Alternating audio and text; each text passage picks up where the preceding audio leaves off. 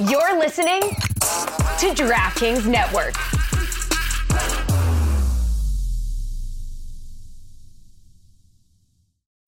When you need mealtime inspiration, it's worth shopping Kroger, where you'll find over 30,000 mouth-watering choices that excite your inner foodie. And no matter what tasty choice you make, you'll enjoy our everyday low prices, plus extra ways to save, like digital coupons worth over $600 each week. You can also save up to $1 off per gallon at the pump with fuel points. More savings and more inspiring flavors make shopping Kroger worth it every time. Kroger, fresh for everyone. Fuel restrictions apply. For the ones who work hard to ensure their crew can always go the extra mile, and the ones who get in early so everyone can go home on time, there's Grainger, offering professional-grade supplies backed by product experts so you can quickly and easily find what you need. Plus, you can count on access to a committed team ready to go the extra mile for you. Call, click Grainger.com, or just stop by. Grainger, for the ones who get it done.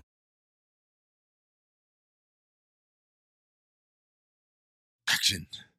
Remember when we used to do this on Cinephobe? Did we? Didn't we? Oh, the clap. Zach went on AFE and said they did it and was like, these guys do this and it's real professional, blah, blah, blah. And I'm like, okay, sure, we can do that. It's so funny. He's so easily duped. This guy, Zach Harper, he's such a doofus. He just follows along. Did Ian Carmel do this? Did Ian Carmel do that? He just wants to do everything Ian Carmel. He's like Jason Tatum with his Kobe pictures. You see this latest one? Like, there's a picture of Kobe lying down with a basketball, and now Jason Tatum has made his profile picture the same thing. Yeah. Get a grip, man. Zach Harper is a Carmel stan. Yep, he is. Caramelized. Zach Harper's a Carmel stain as well. Ooh, the texture, the flavor, the color. It's the consistency. Cliff it, Maze. My assignment. Uncover why the association inspires more conspiracy theories in volume and salience than any other U.S. sport. So you've heard of the Illuminati. The truth is out there, but so are lies. Your eyes can deceive you. Don't trust them. The NBA has always been controlled by about 8 people. Denial is the most predictable of all human responses. If you're only using 10% of your brain, you don't even know that you're using 10% of your brain. The NBA Illuminati. If coincidences are just coincidences, why do they feel so contrived? The Illuminati. But you start to follow the money, and you don't know where the f*** it's going to take you. It is unspoken. They have influence among other players. The NBA Illuminati. I don't have time for your convenient ignorance. Maybe I'm a conspiracist now as well. That's all it took. Oh, we got books, we got schools. You saw a video on YouTube. Why my eyes, sir? You've never used them before. We are the Basketball Illuminati.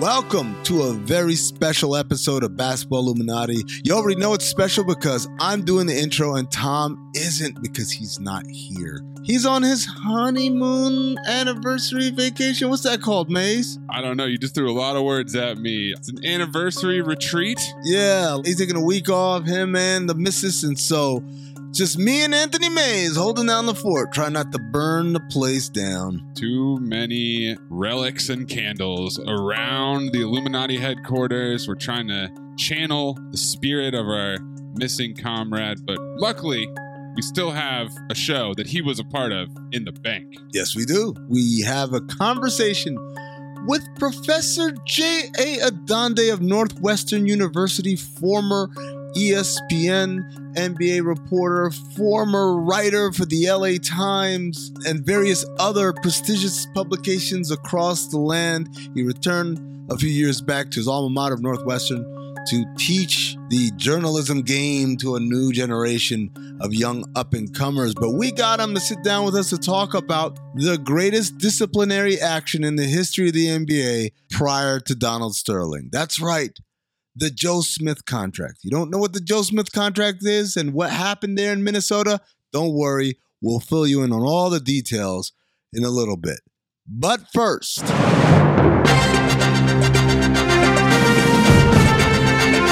you You're listening to The Agenda with Tom Haberstroh and Amin Elhassan. On the agenda, you would think it's a slow time in the NBA calendar. It's the end of July. Summer League is over. All the deals have been done. But no, the Kevin Durant thing finds legs every single week. They won't let it die, so we will have something to talk about, which I'm sure the folks over at the league office are very, very pleased about. The fact that, we just can't stop talking about new NBA happenings. And the newest NBA happening was that there were some discussions between the Boston Celtics and the Brooklyn Nets vis-a-vis a Kevin Durant deal where Boston offered Jaylen Brown and a cup of coffee for Durant, and the Nets allegedly, reportedly, according to Shams Charania of The Athletic, countered with, we need Marcus Smart in that deal as well. Maze, are we going to do the mainstream thing and talk about the merits of this deal and who would make out better which way? Or are we going to open our third eyes right from the very get-go? Oh, Amin, I'm not interested in the potential of this. I'm more interested in why it's considered news that we have trade discussions, that we have speculation. Of course, we're just trying to stir the pot. Like you said, this is a sleepy time for the NBA. We're into the doldrums. We can afford to send Tom Haberstroh to hang out with his wife. That's the type of time in the NBA it is. The man gets to have family time. That's how you know ain't shit happening. Here's my take. If you're the Brooklyn Nets, you have Kevin Durant. Kevin Durant has demanded a trade. But Kevin Durant is unlike most superstars, Maze, in that Kevin Durant isn't going to be the guy who sits out. This guy loves to hoop too much, respects the game too much, want to be on the floor, even though he doesn't want to be on the floor wearing that jersey. In order for the Nets to not alienate that from happening, what do? They have to make it clear to him that we're doing everything within our power to find a deal for you. We're not going to take a discount on you, Kevin. We're going to do the deal that makes sense for us, but we are actively and aggressively pursuing a deal. And through that lens, he will continue to show up and play once the season starts if this thing drags out into the season. Maze, how do you prove that you're actively pursuing deals? Maybe you let something slip. Little leak. Maybe you let a little conversation. A little leaky weaky. Fall out of your pocket. Oops. Is this? I don't think this one's mine. Adrian, is this yours? Oh. I think you might have dropped this. I think it has your name written on it. Yeah, byline and everything. And so that's the game you play. You leak something out there. Now, it does two things, by the way, Maze. One thing it does is prove and demonstrate to Durant that there is an earnest effort, an earnest attempt out there to get him traded and get him traded to a good team where he'll have a chance to compete for a title. The other thing it does, though, much like the Minnesota deal that was reported by Vinny Goodwill earlier this summer, it sends a flare out to the entire NBA saying, you want our guy? You got to give us 2 of your starters off a NBA finalist caliber team. An all-star and a defensive player of the year. Oh, and by the way, you got to give us picks on top of that. Every time they ask for stuff, every time it's leaked what Brooklyn demanded of the other side, it demonstrates the massive haul, the high price to get in where you fit in if you want to do this Durant thing. Don't come to us with no Tyler Hero and Dwayne Dedmon bullshit. We want the real stuff. We're going to see this periodically because, in a way, if you open your third eye a little bit wider and think back, because we learn from history, ladies and gentlemen. We learn from the mistakes of those who came before us. Otherwise, we are doomed to repeat the same mistakes they made. So when Jimmy Butler told the Minnesota Timberwolves, I don't want to be here anymore, he did that in April, May of 2018. So from that spring, really, of 2018, all throughout that summer and leading into training camp, his message was clear. And yet the Minnesota Timberwolves were not quite understanding or appreciative of his very clear, blunt message of get me out of here. As a result, We have the incident that happens during training camp where he shows up to practice, demolishes the first stringers with the third stringers, and may or may not have had his watch on. I don't believe that part one bit. But the point is, the Timberwolves did not demonstrate to Jimmy Butler enough that they were trying in earnest to get a deal done for him. And so he understood what many NBA player in that position understands, that as long as you're professional and you're doing the right thing, they're going to just assume you're cool. The only way to affect change, impact real change, is to make a f***ing mess of it. And so he shows up and he makes a mess of it. Not long thereafter, he is traded. Kevin Durant, why I don't believe he wants to make a mess. I don't think he's that kind of guy, or that's not his countenance or his demeanor or his approach. If he feels like there's no progress, no earnest progress being made, there's going to come a time where he's going to have to realize, I got to make a mess. So in order for Brooklyn to at least delay that from happening, they just have to keep these wheels a-churning and a-turning, letting everybody know, look how busy we are. Oh, I've got a piece of paper in my hand and I look stressed like Costanza. It's interesting. I mean, I really thought when the initial trade demand was made, shortly before free agency opened and all these deals could be made, that it would have a greater effect on the Brooklyn Nets. I thought it was strange that there were 4 years left on his deal. I thought it was curious where we were headed with what it means to sign a contract, sign an extension, the level of commitment. But we're now a month later, still at the same place. And it's very possible we'll go into training camp still in the same place. And like you've said, they've leaked these announcements for two reasons, not just to appease Kevin Durant and say, we're trying, but also to say, the price is too damn high. Yeah. No one's going to be able to give us the right recipe for what we're looking for because he's a premium asset. Right. And I think we're headed to what you just described. The ball is going to be back in KD's court and he's going to have to make a mess. And that's really up to him, how he wants to go about that. Otherwise, I don't think he's getting traded. The beauty of the situation for him is that he doesn't even have to do anything until at least camp opens. As of right now, he's chilling. He's in LA. He's working out at the Sports Academy up there in Santa Barbara, having a regular KD offseason. Making waves on TikTok? Yeah. Oh, jeez. They covered it on Undisputed. That's what I'm saying. I mean, that's the times we're in. Yeah. Kevin Durant joining TikTok is now our news. That's the agenda today. That's the A block right there. He doesn't have to do anything. Right now, everything is cool up until camp opens. That's going to be the next mile marker between now all the way to the last week of September. Talking about 2 months of this at least. And as we approach camp, that's going to be the beginning of a little bit of rumbling because teams are going to want to say, well, if I get a chance to have him, I want to have him here for camp to go through all the things. And then after camp opens, the next mile marker is going to be start of the season. And then after that, it's December 15th because that's when deals signed last summer are eligible to be traded. The next thing after that is going to be the trade deadline and so on and so forth. So we have all of these, what's the thing they call it on Loki? Nexus events. We have these moments laid out before us. The question is, who gets more desperate first?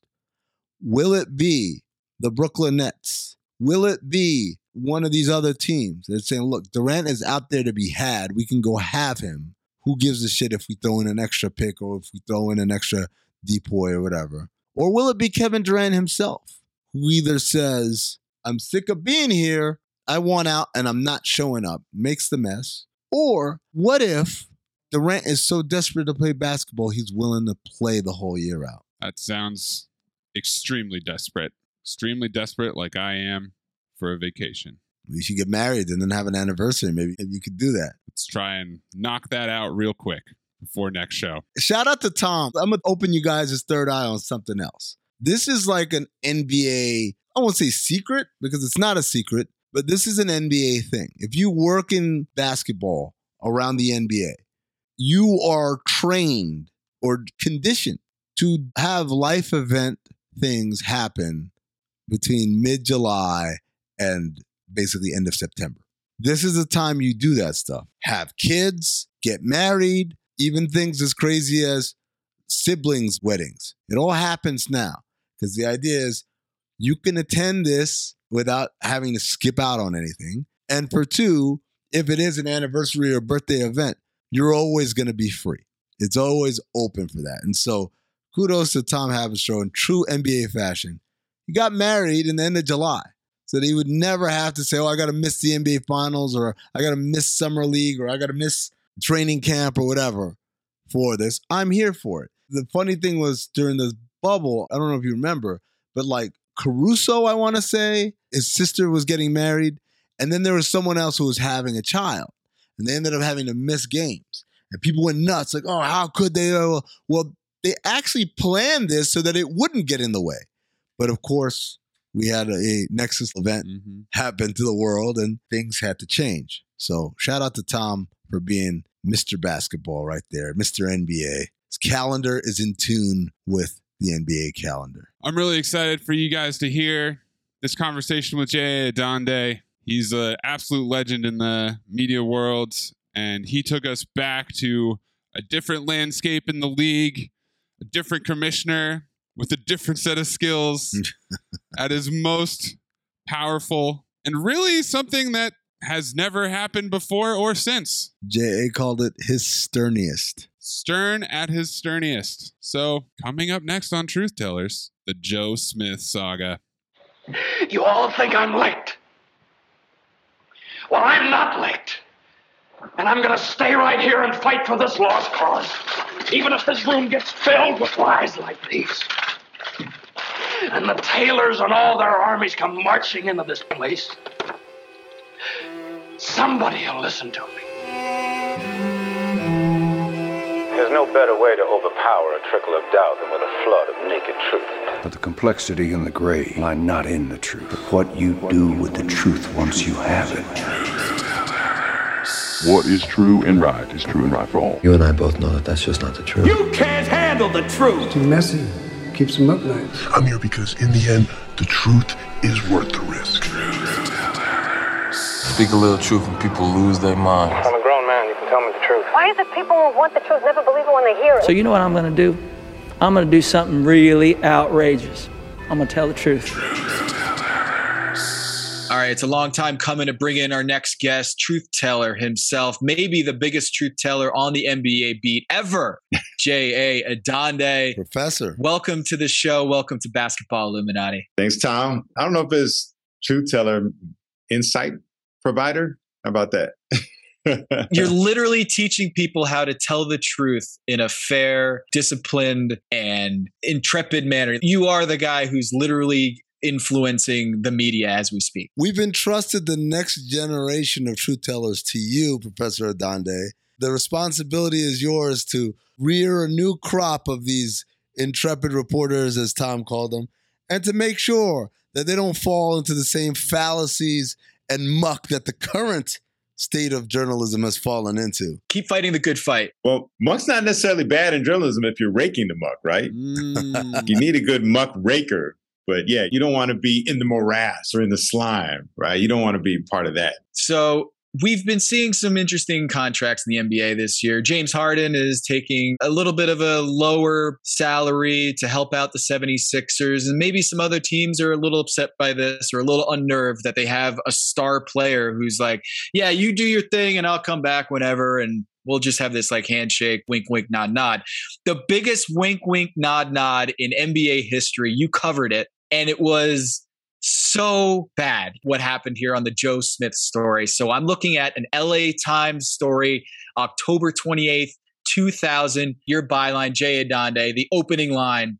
Now that the World Series is out of the way, we can concentrate on the saga of Joe Smith's secret contract, the most interesting story in sports right now. J.A., let's unpack the Joe Smith saga.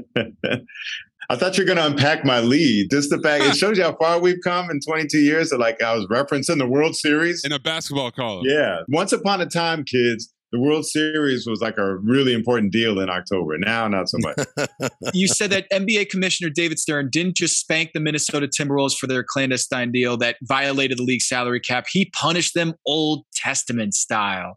So Joe Smith signed 3 consecutive one-year deals to circumvent the cap with the Minnesota Timberwolves. Now, this isn't like KG we're talking here. This is Joe Smith, a solid role player, big man. And under this wink, wink, nudge, nudge deal, he was going to sign an $80+ million deal with the Minnesota Timberwolves after the 3 years, which would have given him bird rights, and he would be able to get signed over the cap. And of course, what happens?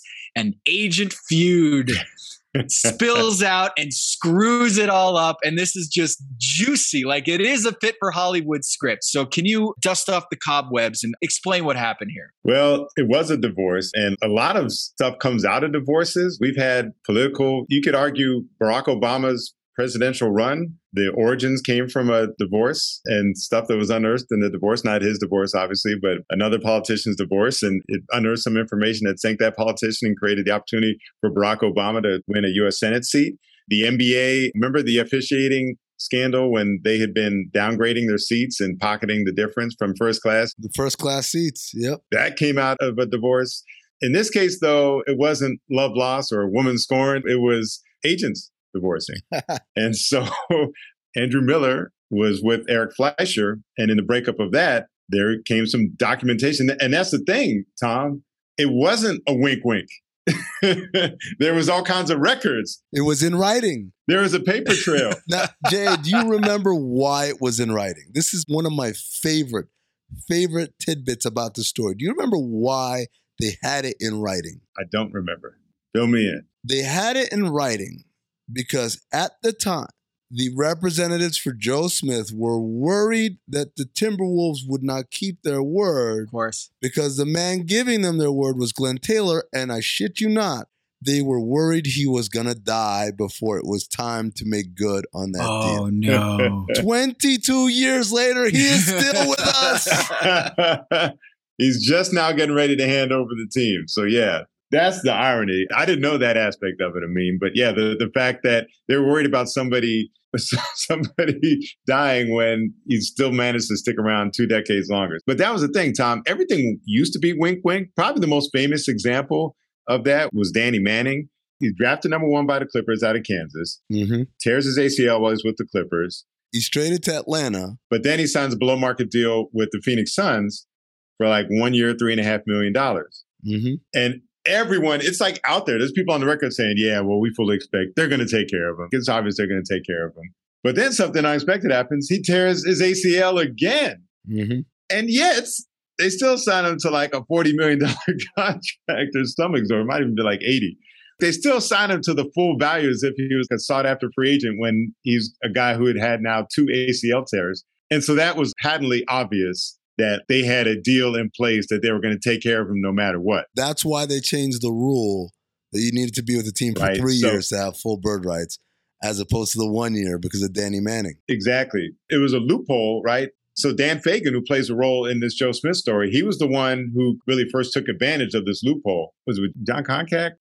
I'm trying to remember who they did it with. They put the escape clause in. So in order to take advantage of, again, the bird rights at the time, you can re-sign your own free agent for any amount, regardless of the salary cap. This is before there were max salaries. So what they used to do, they'd sign like a 7-year, $20 million contract, but it would have an escape clause after year 1. They'd exercise the escape clause. Opt out. Guess what? Now they're a free agent, able to sign with the Larry Bird rights for anything. And now they'd re-up for like 6 years and $80 million. So that was happening all the time. And that's what gave rise to the wink, wink phrase. So it's exercised with Danny Manning is probably the most egregious example because you got a guy with no ACLs left. And so Stern is on the watch for something like this, right? But now you got documentation that comes out from this agent split. And like I said, Stern made an example of the Timberwolves. It's funny now, everybody's talking about all the draft capital that the Timberwolves gave up in the Rudy Gobert deal. In this case, at least they got a player in exchange. This time, they have nothing to show for it. They were sanctioned 5 draft picks, $3.5 million, and Kevin McHale had to stay away from the team for a year. That's why I said it was Old Testament. We'd never seen anything like this for a violation that really, it's not like it was that egregious. It didn't cost the Miami Heat this much when they tampered. They were found guilty of tampering with the Knicks when they brought Pat Riley in, or tampering with Pat Riley, I guess. So when they brought Pat Riley away from New York to bring him in to coach the Heat, everyone was talking about it. Before the season was over, like, oh yeah, Pat Riley's going to the Heat. So it was just out there. It was blatant. And so, yeah, they got caught tampering, and it was like, I don't know, like $1 million, but it certainly wasn't 5 picks. And that was more landscape shifting than this. And yet Stern picked this time to exact really the most egregious punishment. I was thinking, this was David Stern at his David Sterniest. He really punished the Timberwolves for this. He was not having it. Well, because he had receipts too. And it made them look not bad, but the fact that they hadn't caught this beforehand, and now that it's playing out in court and it's actually in discovery, that they can point to this and say, you guys were dumb enough to codify this in writing that you were going to circumvent the salary cap. The guy was going to die, Tom. What do you want? So my favorite quote in this is Kevin McHale, who said, I haven't looked at a contract in the last 4.5 years. Nice. That's your president of basketball ops. It's great to hear from your general manager. That's what you want to hear. The other one is, quote, there are 8 to 10 teams that do this all the time. They're just good at it. We're bad. Oh my God. So he's alleging that 10 teams are already doing this, David Stern. Of course, it's true. Obviously, everyone was doing it. They just were smarter about it. So when you were covering the beat, was there anything that popped off the page quite like the Joe Smith contract? I guess in retrospect, you're like, yeah, that was kind of weird. The Danny Manning one you just mentioned, but were there other things that you had heard from other executives that there were below deck compensations? You would just hear it all the time. And again, you'd hear oh, yeah, I'm sure they got a wink, wink there. It's funny because the Jim McIlvaine contract, which actually wound up being another one that was really influential in the league. So I covered Jim McIlvaine when he was with the still Washington Bullets, backup center. And his agent touted Jim McIlvaine had like the highest block shots per 48 minutes. Played 12 minutes a game. He blocked a couple of shots. This is why I'm not a big per 48 guy. If you extract his per 48 block shots, it was one of the best in the league, if not the best in the league. I'll never forget, though, I'm talking to his agent, and he says his next contract, it's going to start at the maximum starting amount that we can start him at, and it's going to have the maximum allowable increases per year, and it's going to be a 7-year contract. This is what we're getting. And he sounded very confident heading into free agency with his client, who I didn't think there'd be that big a demand for. But lo and behold, when he signed for the exact terms that his agent had told me he was going to sign for. And he signs with the Seattle Supersonics. Sean Kemp is completely alienated by this. He'd been wanting a big contract. The money goes to Jim McIlvaine, a backup center. And that basically was the beginning of the end of Sean Kemp's time in Seattle. He was so put off that he wanted out.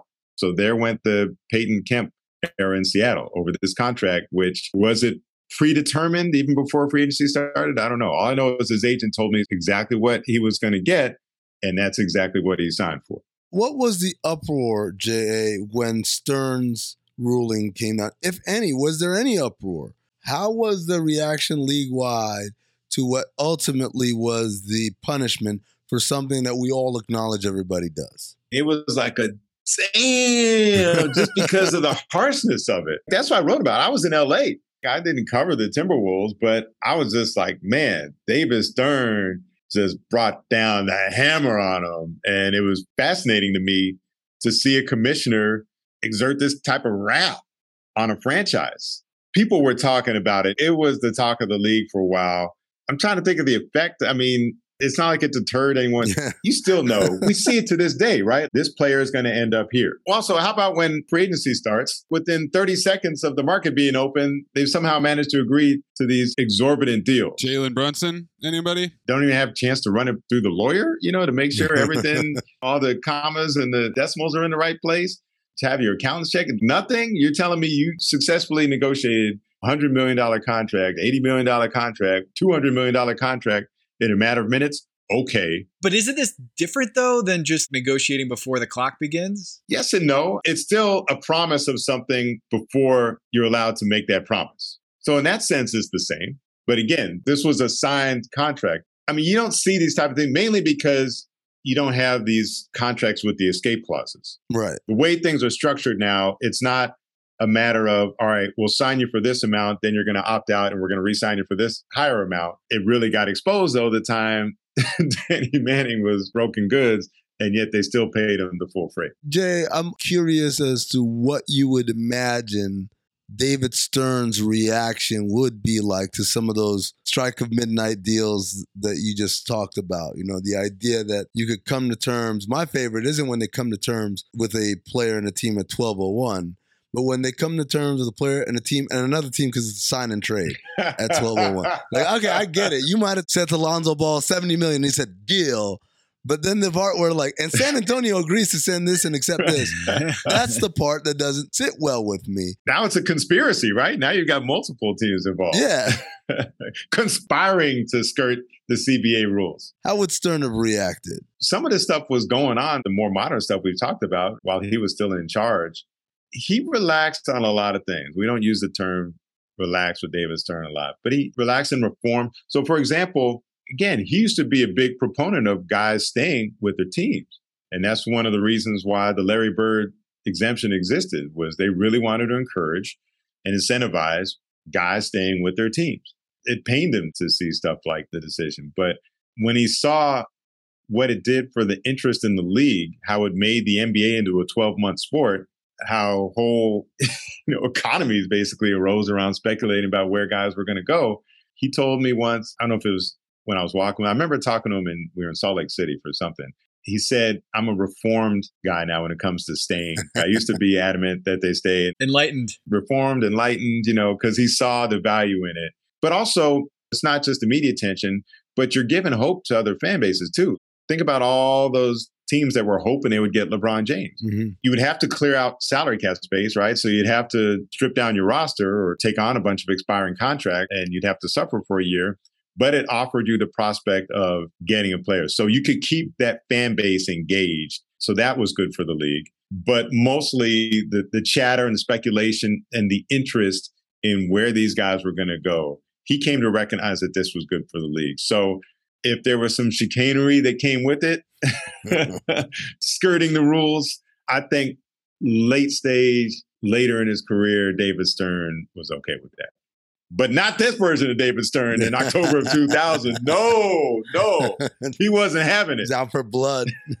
He was out for blood. Jay, I want to ask you about the biggest victim in this tragedy. One, Kevin Garnett, whose Herculean effort turned the Timberwolves into a legitimate playoff team, made a run to the Western Conference Finals. In the middle of all this. Couldn't he have used a few first-round picks? Yeah, so that's the thing. I was thinking about this, and I kind of went like, oh, they're done, they're finished, they're buried. Like, actually, no, the best was yet to come, right? Mm-hmm. They go to the Western Conference Finals in 2004. They were forced to do what Pat Riley's approach has been the whole time, picks or no picks. You have to fill out your roster through trades and free agents, right? So Pat Riley's never been one to care for the draft or having a bunch of picks, stockpiling picks. He wouldn't be upset if they had to lose picks. And as it turned out, it was the best thing that happened to the Timberwolves because they brought in veterans. Most notably, Sam Cassell, who for a 13-year stretch, low-key was the best thing that could happen to your franchise because the Houston Rockets, the first team he was with, they win 2 championships with Sam Cassell. Obviously, the peak of their franchise. He goes to the Milwaukee Bucks. They get to the conference finals. They're a shot away from going to the NBA Finals with Sam Cassell on the roster. Their best run since the Kareem days in the early 70s. Mm-hmm. Generational performance by the Bucks with Sam Cassell. And then he goes to Timberwolves and they go to the conference finals. And then he ends his career with the Boston Celtics and they go to the NBA Finals, win the championship. He wasn't really playing by that point, but clearly you were better off for having said, oh, he goes to the Clippers and they win a playoff series. Just getting to the second round was big for the Clippers. Multiple franchises, either their best results ever or their best results in decades came with Sam Cassell on the roster. So that's a big part of the story. They also had Latrell Sprewell. And then part of it, maybe Kevin Garnett was just that good at that point, regardless of who he had around him. But he had some good veteran players around him, most notably Sam Cassell, who if he doesn't get hurt in that Western Conference Finals, maybe they beat the Lakers. The Lakers didn't exactly blow them out of that series, but Cassell was wounded down the stretch and they didn't have enough firepower. But then it just really dropped off after that. There's a couple of things that happened. So when this thing came out, David Stern voided Joe Smith's 1-year deal, the third such deal that he had. Then to this one, he was going to have the full bird rights. And I would have gotten away with it too if it wasn't for those darn agents getting a divorce. Joe Smith goes on to sign a 1-year, basically $2.3 million contract, same amount, with the Pistons. At the end of that year, he actually goes back to Minnesota, signing a 6-year deal, $34 million. I believe that was a mid-level exception, but it didn't matter because, first of all, it was a fraction of what they had promised him in the original plan. He's who you weep for. I don't weep for Kevin Garnett in this story. The true victim in this is Joe Smith. He lost $50 million. So he loses $50 million there. But you got to realize he's been losing money or missing out on money since he came into the league. So he comes in that first year of the rookie salary cap. Yes. The year before him, Glenn Robinson gets drafted, number 1 overall, and he signs for $69 million over 10 years. They institute the rookie scale the next year. So Joe Smith, number 1 overall by the Warriors, they give him 3 years for $8.53 million. That's the most he could have made. Then he turns down an $80 million extension by the Warriors. Now we're in the big make it rain era of the NBA, late 90s. Wait, J.A., hold on. But he turned it down. Right. So why should I feel bad for him for turning that money down? Well, because he thought the money was out there, and it was. The Timberwolves were going to give him $80 million.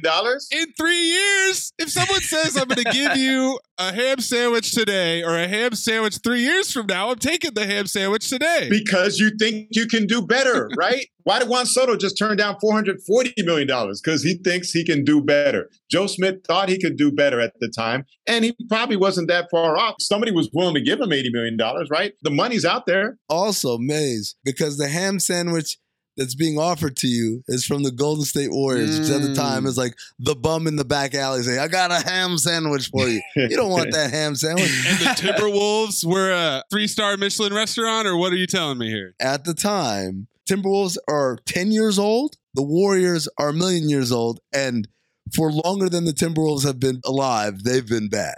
Number 2, the Timberwolves have just drafted this generational guy in Kevin Garnett. We're far enough in there to know that he is different and he's going to change the fortunes of his franchise. He is the big ticket, yes. And also, Kevin McHale and Flip Saunders, fairly newish to the scene, and have already given us an ideal that this thing is going to be different and so much better. Sorry, I'm just laughing about Kevin McHale not reading a contract. Oh, man, that's beautiful. He's a visionary GM executive. He doesn't read the contracts. At the time, not that crazy of a statement, right? So then you throw all these on to, oh, by the way, they're probably going to move the team to New Orleans, new management. I'm betting on the future here, baby. The funniest part of J.A.'s write-up is the part where it says, don't go Googling Timberwolves and playoffs anytime soon. I said, don't put it in you're not going to get any matches in your internet search engine. Oh! Very 2000s terminology there. 20 CB, I mean? Wow. That was before Google had become a verb. I'm impressed you even got internet search engine in the article, to be honest. Very Y2K of me, right? Don't expect the playoffs in the Minnesota Timberwolves aim away message. Yeah. They're not going to be there. They're going to be away from the playoffs for the next 20 years. It does feel like this team was going to be locked into the basement because they wouldn't have those 5 picks. But what's interesting also is that Stern softened a little bit. He gave back a couple of those picks. So the 2003 pick they gave back, and 2005 they got Rashad McCants. Why do you think Stern did that? Was it a matter of, hey, I'm sorry what I did. You guys paid your dues, and now that you guys have played nice, we're going to give back those picks? It seemed like an un-Stern thing to do. He was softening. That's like I said, 2000, that's Stern at his sterniest. He was hot. But he did start to mellow. You know, he's still coming off the lockout in 2000, right? The lockout had gone into either late 98 or early 99. Oh, you know what? Garnett was already on that contract. Yep. A lot of people think the lockout was in response to that contract. It was. So Glenn Taylor, here's a chance to get back at him. You know, maybe this is Stern getting back at Taylor on behalf of the other owners. Because remember, they signed that Kevin Garnett contract. That's what led to the max contracts. Yep. Signed $126 million. And Glenn Taylor himself said, well, you know, that's more than the entire franchise was worth at the time. Everyone's like, this is getting out of control. So they have the lockout. First time the NBA had ever missed games due to a work stoppage. Who's responsible for it? Who got it to this place? Glenn Taylor. You mentioned that this might have been David Stern at his sterniest. Can we get like a top 3, top 5 Jay Adande? Sterniest moments. David Stern at his sterniest? I got 2 in mind. Yeah, I got 1, definitely. There was a time when we're in Oklahoma City for a playoff series. Some coaches had been yapping about the officiating, and Stern, for some reason, is Oklahoma City, and he has a press conference. He blamed himself. He said, Pat Riley and Phil Jackson, they're the ones that kind of got a lot of the conspiracy theory stuff going and whining about the officiating in the media to try to gain an advantage. And this is going on in like 92 and 93. Stern said, I should have nipped it in the bud back then, but I let it go. And that now we're here where we are. And I'm not going to have it anymore. I just remember he admitted he had been a little bit lax in the past, and woe be anyone who does it again. And so Stan Van Gundy caught one. He caught David Stern at his sterniest. The quote from Van Gundy is, "This is the system David Stern and his minions like." So that's the system we have. I certainly can't have an opinion because David Stern, like a lot of leaders we've seen in the world lately, doesn't really tolerate other people's opinion or free speech or anything. So I'm not really allowed to have an opinion. So it's up to him. Stern, he had his response, said some things behind closed doors. And then on the air, on ESPN Radio, with Colin Cowherd, he says, I would render a guess that we won't be hearing from Stan Van Gundy the rest of the season. Yes.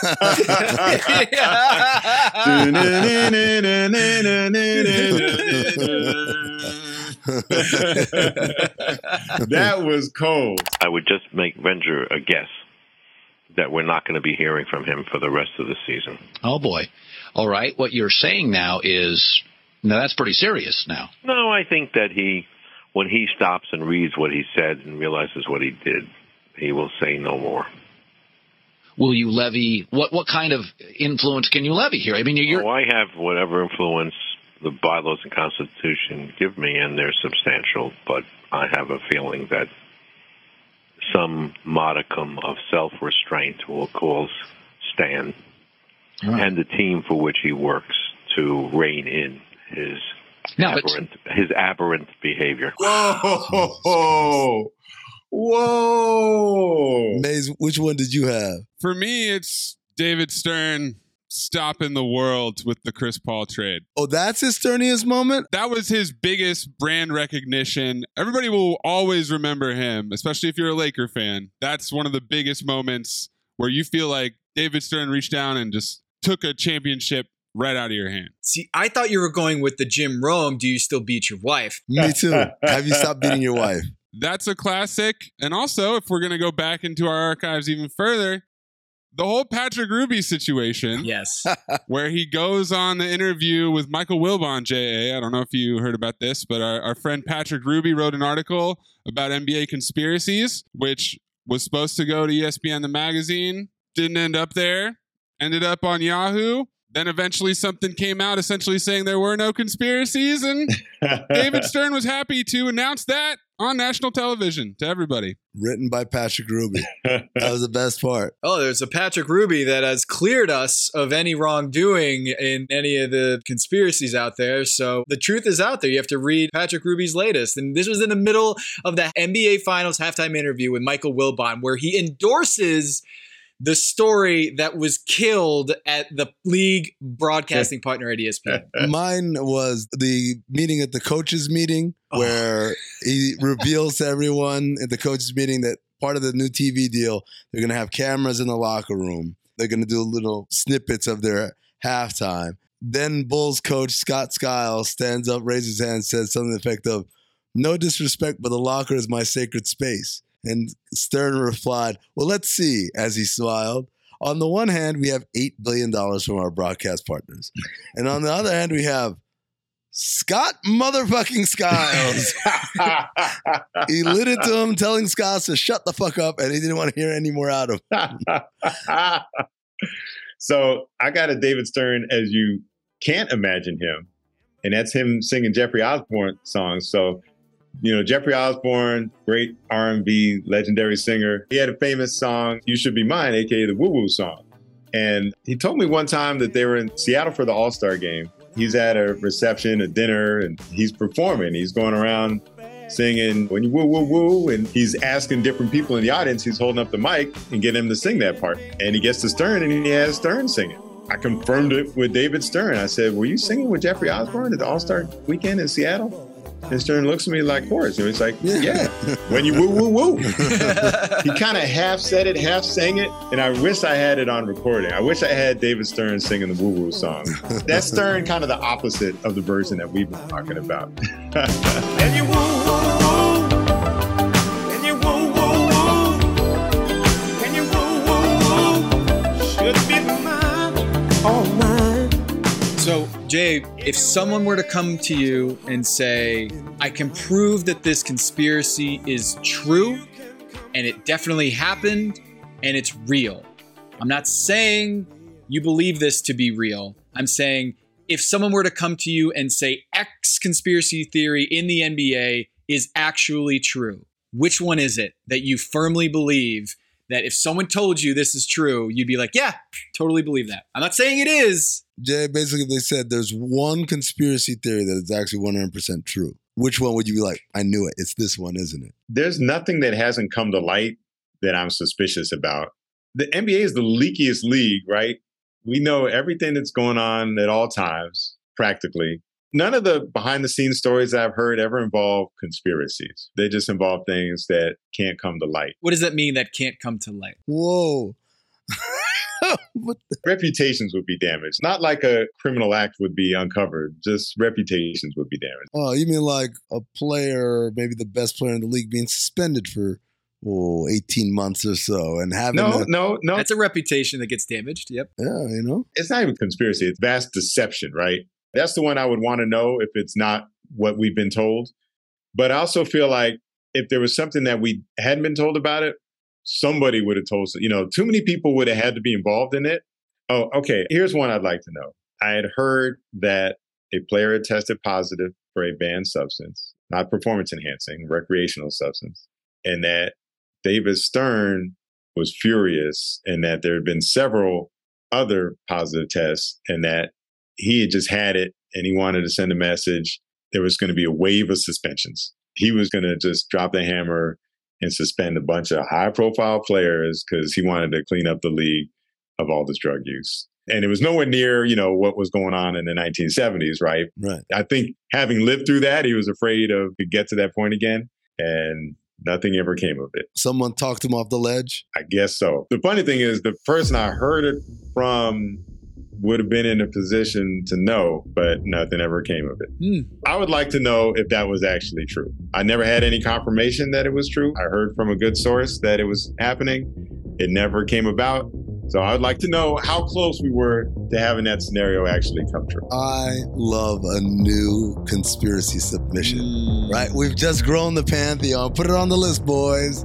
Stern was about to suspend a bunch of high-profile guys for drug violations, but then was eventually talked off the ledge. It ties back to a Sterny moment that we didn't get. One of the sterniest. Perhaps the sterniest. Too sterny for the public.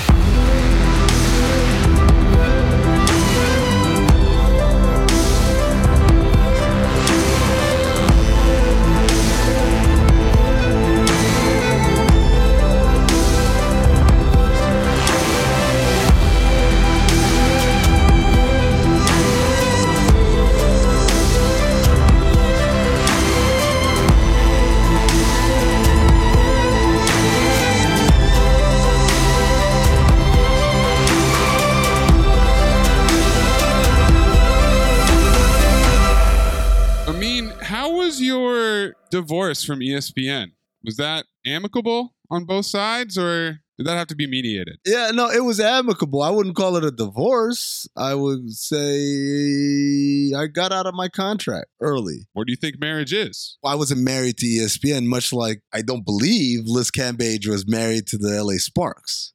Someone told me that wasn't the first time that's happened this season. That when Tina Charles got cut, they called it a contract divorce. Where are we? What is this, Maze? What is this?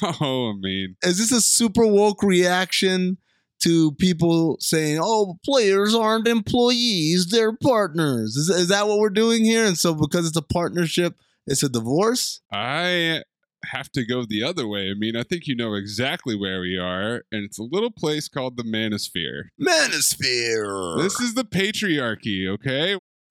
We didn't hear about LeBron divorcing the Heat. No. We didn't hear about Kevin Durant divorcing the Warriors. No. They left him. Sometimes it's not a divorce. Like a man leaves a marriage. LeBron went to go get a pack of smokes and just never came back. None of this parting ways amicably. None of this conscious uncoupling. LeBron left Miami with the kids, Shabazz Napier and Josh McRoberts. Like, how am I supposed to raise these by myself?